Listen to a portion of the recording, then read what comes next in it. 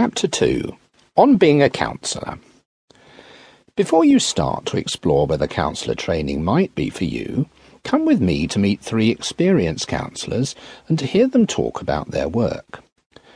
When I talked to them, I had some particular questions in mind. What kind of person is drawn to be a counsellor? What is it like to work as a counsellor? What particular satisfactions do counsellors get from their work? I make some observations at the end of the chapter, but they are by no means conclusive.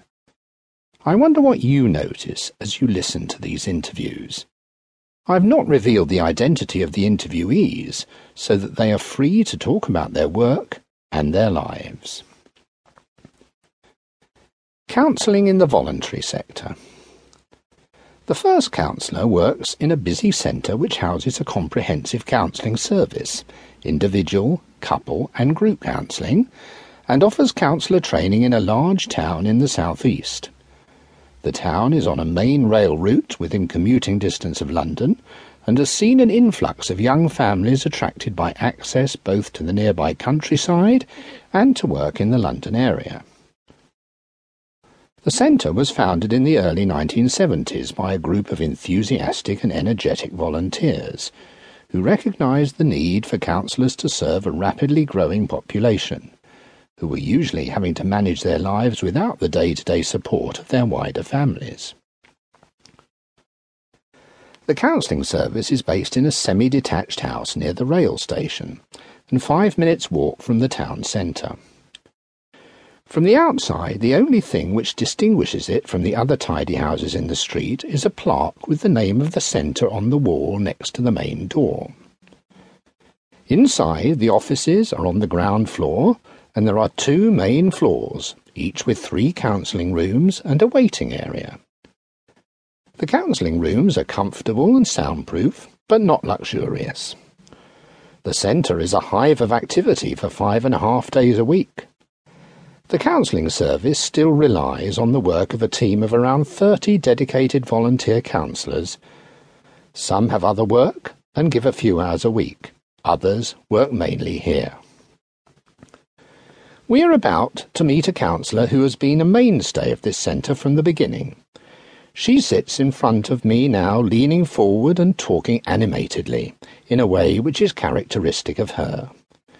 She enjoys conversation and has a lively curiosity, which often leads her to look beneath the surface of the obvious. Here she is, talking about her work. I started to train as a counsellor in 1975. I was just finishing a degree in social studies and I was doing a hospital social work placement at a local psychiatric hospital. A group called the Counselling Network had just formed locally, and I went along to a meeting because I was interested in finding out about counselling. At the meeting were a group of people who were talking about setting up a counselling service in the town. I was really excited by the idea. I had enjoyed the casework part of my social studies placement, but I didn't like the bureaucracy of social work, all the paperwork and form filling. So I talked to them, and they explained how I could do an introductory course in London, and that's how I started.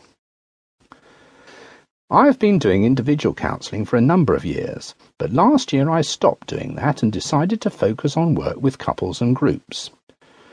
I did a course in couples work about 10 years ago. I'm seeing about 4 couples at any one time now, and I run 2 therapy groups. I've done all this work for the counselling centre that we set up in the 1970s. I get paid for the group conducting, and I get an honorarium each year for the rest of the counselling. I suppose that when I was doing individual work, the most I was paid was £900 to £1,000 in a year. I was seeing 6 individuals and 3 couples a week, but when I think of it, there are 7 people in each of the groups, and so, although I only work for a day and an evening now, I have 22 people I see in a week. That's a lot of people to think about. But in the groups, people help each other. There are things that happen in a group that can never happen in individual counselling. For instance, one of the group members may say to another, "You are telling us a sad story and you are smiling. You have several people